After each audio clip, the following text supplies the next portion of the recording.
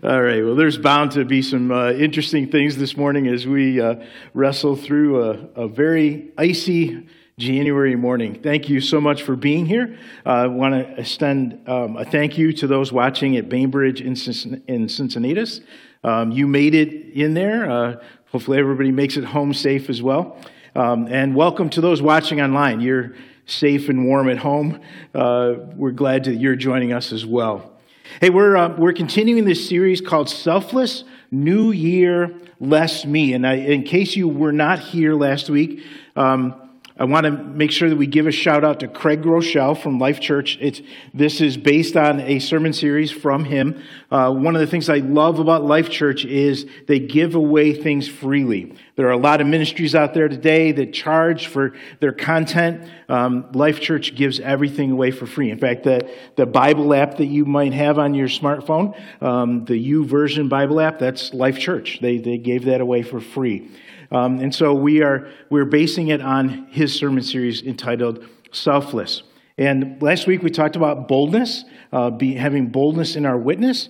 And today we're going to continue that series. Now, when you think about that concept of being selfless, it really is kind of an antithesis to our culture, isn't it? A lot of the things that we hear and see about today, it's about self-promotion. In fact, Forbes, the business magazine, recently did an article that said that self-promotion is a skill. It's something that you need in order to survive and be successful in business today. Another article that came out not too long ago that talked about self-promotion, it was entitled this, 40 Ways to Do Self-Promotion Without Being a Jerk. Okay, so, self-promotion, it's kind of all around us. In fact, this is a very telling statistic. A number of teenagers across the country were surveyed, and they were asked, what do they want to do? The age-old question, right? What do you want to do when you grow up? And 54% of them said this, I want to be a celebrity. It doesn't matter if I'm a YouTube star, if I'm an Instagram influencer or TikTok, maybe a sports figure, but somehow I want to be well known. I want to be a celebrity. Now, listen, that's our culture, but I think if we know the Bible, we understand that in the kingdom of God, it's really just the opposite, right? The whole concept that we're going to look at it throughout this series is this idea of being selfless. Now, to introduce that thought today and how that applies to what we're going to talk about, I want to ask you this question. Okay? What do people say that you are always doing? Like, what are you known for? Now, listen, if you ask my wife that question, I don't know. I might be afraid of some of the answers that she gives to you. But I know that one of the answers that Naomi would give you is this. Rick is always teasing me. All right? Like that's my love language. Now I know that's not one of the official 5 love languages, but that's my love language. Like if I tease with you, if I joke with you, it's because I feel comfortable and I like you and I'm allowing you to do the same with me. And so I'm always teasing my wife. Now, sometimes she doesn't deserve it, but there are times when she does. So there is a running joke that we have in my family, and she's going to kill me when she hears this. But we have a running joke because there was this time that we were playing games, and my daughters and I admittedly were a little out of control. We were so loud. And she said this. She said, you guys are louder than molasses going downhill. I'm like, what? What is that? And so that's like a running joke now that we have with her is, we tease her about that all the time. What are you always doing? I'm always teasing my wife, but what are you known for? Well, here's a biblical example. It says in Acts chapter 9, it talks about that there was a believer named Tabitha, which in Greek is Dorcas. Now, we got to take a time out just for a second here. If any of you are having kids, don't name them Dorcas, okay? Like, that's just not a great name for naming your kid. All right, but there was this believer named Dorcas, and she was always doing kind things for others and helping the poor. Like, that's what she was known for. She was always doing that. And so we may not want to name our kids Dorcas, but this morning my challenge to you is be like Dorcas. And so as we look at Scripture, we got to really ask this question: is how do we become a faithful servant? How do we be like Dorcas? Well, I want to share with you really 3 very quick stories from Scripture that will help us understand what this means to be a faithful servant. I'm going to share a story about bringing a lunch. I'm going to share a story about offering a ride. And I'm going to share a story about carrying a towel. Now, these sound like pretty basic things, right? They're small gestures. There are things that are kind of in the background. That's exactly the point.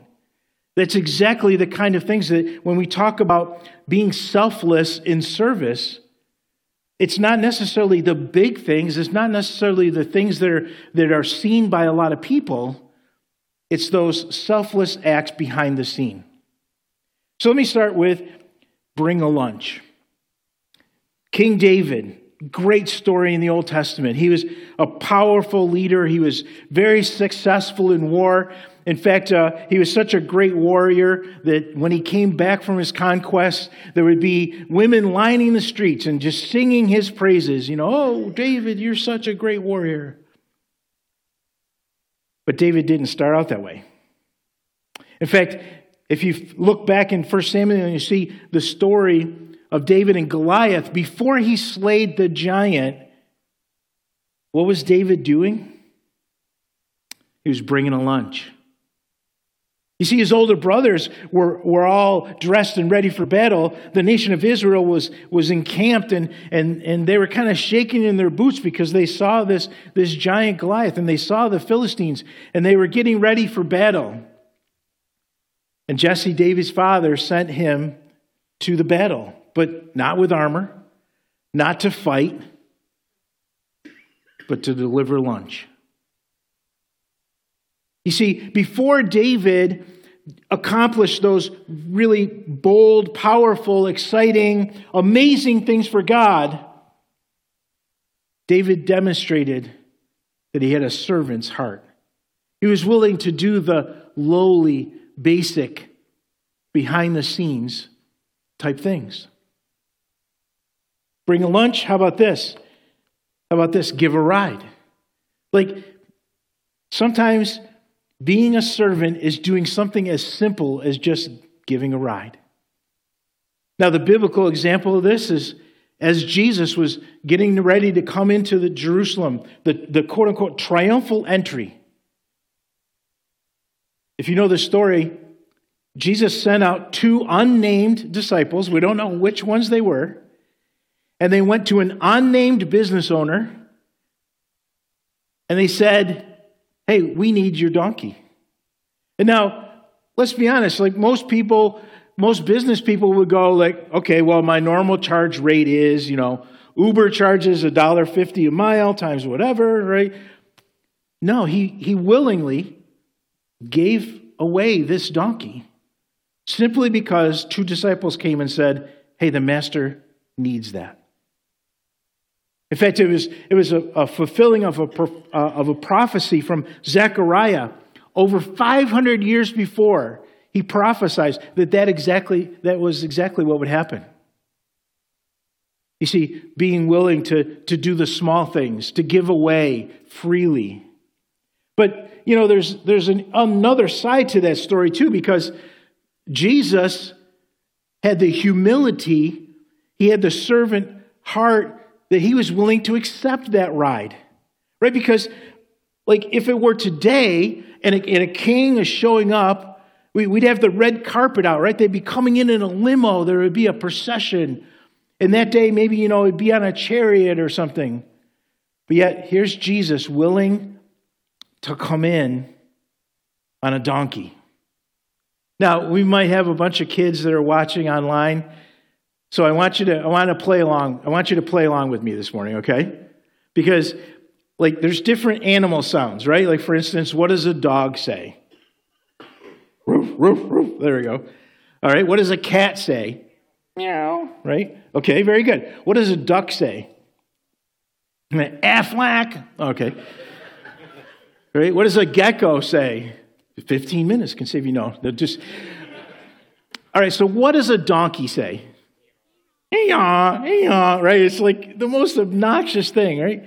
So here's Jesus coming in his triumphal entry into Jerusalem, and he's riding, hey-yaw, hey-yaw. It's crazy. It's crazy to think, because in fact, we just sang about Jesus, the creator of the universe, the one who made donkeys in the first place and demonstrated that God has a sense of humor.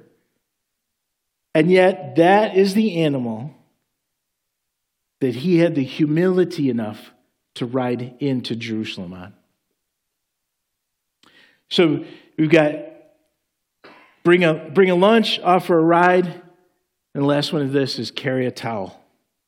Probably the most powerful example we have in Scripture of being humble and having a servant's heart is when Jesus washed the feet of his disciples. Now, if you put yourself in the first century and you realize that, everybody was walking around in sandals, right? They had dirt roads. This was a common thing that the lowliest person in the household would do. If you had a servant, if you had a slave, that was their job. Their job was, as guests would come in, was to wash their feet, wash all the dirt and grime off of their feet. I mean, really a pretty disgusting job. But yet Jesus takes a towel, bends down, and washes the feet of the disciples. Now again, think about not only Jesus or the Creator riding in on a donkey, but here's Jesus. He's the Lamb of God, the bread of life. He is the Alpha and the Omega. He is the King of Kings and Lord of Lords. And yet he's on his knees, washing the feet of the disciples. You see, that's being a servant. In fact, that demonstration that Jesus had for the disciples was really part of a longer conversation that had been going on for a while. If we take a step back and look a few chapters earlier, we see that Jesus says this to the disciples: whoever wants to be a leader among you must be your, say this with me, servant. And whoever wants to be first among you must become your slave. For even the Son of Man came not to be served, but to serve others and to give his life as a ransom for many. Just before this, the disciples were having an argument. You see, they were convinced that Jesus was coming as the king to restore the nation of Israel. And so they started having an argument. They had a debate on who was going to be the GOAT. Right? You've heard this phrase before. Somebody's a GOAT, right? The greatest of all time. And we can fight about, whether it's LeBron James or Michael Jordan or, whatever. But the greatest of all time. And here's this debate that's taking place. And I can only imagine that like John was the first to jump up and John said, well, I'm the disciple that Jesus loves. Right? Like he even wrote the Gospel of John in the second person, and he talks about, the disciple who Jesus loves. That's how he described himself. But of course, Peter, Peter's personality, right? Peter had to jump up and make his argument. And Peter probably jumped up and said, hey, whoa, hold it a second. I'm the only one that's walked on water. Well, you guys were all cowering in the back of the boat like I jumped out in faith and I walked on water. Of course, the other disciples probably said, yeah, you lasted 3 steps, and then you started, gurgle, gurgle, gurgle, right? But even Peter had a retort to that. Peter probably said, well, yeah, but Jesus loves me so much that he saved me, he rescued me. And then, I don't know, maybe Bartholomew stepped up and started making his argument. And of course, the rest of the disciples said, hold it, Bartholomew? Like, I wasn't even sure that you were a disciple. Like, who are you? So here's this debate that's going on and this fight among themselves as far as who's the greatest. And Jesus says, no, listen, you've got it backwards. You need to be a servant. You need to be a slave, not the greatest. And so if we're to boil this down into one statement, I like this quote from Craig Groeschel.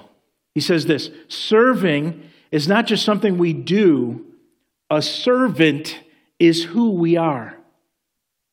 Serving is not just something we do, a servant is who we are. Be like Dorcas. You see, serving can be like, oh, we pick and choose the things we like to do, and we do it on occasion, we do it once in a while. Being a servant is we're like Dorcas. We do it all the time. It's who we are. It defines us. I don't know, to me, the easiest way to illustrate this is I like playing basketball. Like, I enjoy going out to the gym and just shooting some baskets. In fact, I'm pretty proficient at the free throw line, and if we play a game of horse and there's no one guarding me, and I can call my shot, I'm pretty good. But listen, I am not a basketball player. Now I know that comes as a shock to a lot of you, but listen, I like playing basketball, but I am not a basketball player. Does that describe our relationship with being a servant? Like, are we kind of in that routine of we like serving when it's convenient, we like serving when we get accolades for it, but if we're like Dorcas, we're serving all the time. It's who we are. We are a servant. So this morning, I want you to join me in Matthew chapter 25. So all that was introduction. We've only got like 30 minutes more to go. No, I'm just kidding. You guys know me better than that, right? Matthew chapter 25, 31 through 40. In the midst of all of this, Jesus teaching the disciples about being a servant, he describes to them what it's going to be like in the future to demonstrate to them and to us how serious he takes this, how important it is for us to be servants. And so in verse 31, Jesus says this: when the Son of Man, talking about himself, comes in his glory, and all the angels with him, then he will sit upon his glorious throne. All the nations will be gathered in his presence, and he will separate the people as a shepherd separates the sheep from the goats. He will place the sheep at his right hand and the goats at his left. And then the king will say to those on his right, "Come, you who are blessed by my Father, inherit the kingdom prepared for you from the creation of the world. For I was hungry, and you fed me. I was thirsty, and you gave me drink. I was a stranger, and you invited me into your home. I was naked, and you gave me clothing. I was sick, and you cared for me. I was in prison, and you visited me." Then these righteous ones will reply, "Lord, when did we ever see you hungry and feed you, or thirsty and give you something to drink, or a stranger and showed you hospitality, or naked and gave you clothing? When did we ever see you sick or in prison and visit you?" And the king will say this: "I tell you the truth. When you did it to one of the least of these, my brothers and sisters, you were doing it to me." Feed the hungry, clothe the naked, help the needy. That's what Jesus described a servant to be. There's over 2,000 references in the Bible to the poor. Now, I didn't look up every single one, but I've looked at quite a few of them. I haven't found a single qualifier in there. There's nothing that says, well, help the needy or help the poor, but only if they do blank. I would challenge you to search those scriptures for yourself. If you find a passage that says that, come let me know. You see, a servant is constantly serving and doesn't withhold their service. And I think the powerful image that Jesus is trying to give to us is that as we're serving, as we're helping others, imagine that that person is Jesus. You know, it's one thing to invite somebody into our home, but imagine inviting them into our home because you see Jesus. Like if Jesus was standing out at the end of your driveway, wouldn't you invite him in? But that's exactly what he's saying to us, is to have that type of approach with everyone. You see, serving this way has this mindset, this mentality, that when we're serving others, we're really serving Christ. And it brings us really back to this big idea, this statement that serving is not just something we do. A servant is who we are. It's what we become. If we really be like Dorcas. If we're known for always doing kind things for others and helping the poor. In fact, if you turn back just a few verses, and if you're using a chair Bible, it's literally on the same page. You'll see that the parable that Jesus told just before this, he uses this phrase. He says this, to the one who came back and had invested what the steward gave to them. He said this, well done, my good and faithful, say this with me, servant. Well done, my good and faithful servant. You know, it doesn't say, well done, my good and faithful pastor. It doesn't say, well done, my good and faithful elder, my good and faithful connect group leader, my good and faithful growth process mentor, my good and faithful church volunteer. Those are all great things. But if we are not doing those things with that mindset of being a servant, not just doing service, then we're missing the point. But that phrase, that should be our life goal. When we stand before Jesus, to hear him say, well done, my good and faithful servant. See, that's our mission of our life. We could stand before Jesus and he could say, hey, well done, you were a good speaker. Hey, well done, you were a good mentor. Well done, you did a great job of hosting people. But that would be incomplete, wouldn't it? Because as we stand before Jesus, we want to hear, well done, my good and faithful servant. Amen? Hey, let's bow in prayer. Our gracious God, we come before you. God, we thank you for the truths of your word, the examples that you've given us, that being a servant is just being willing to do the simple behind-the-scenes things.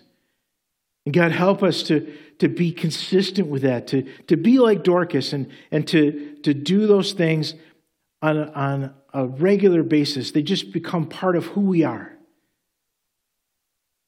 So that when people ask, what does that person always do? Hey, they're always serving others. God, we just want to honor you and praise you and be a great witness for you. And God, help us to point people to Jesus, to point people to the cross through our servant heart. And God, we bring all of these things before you. We pray this all in Jesus' name. Amen.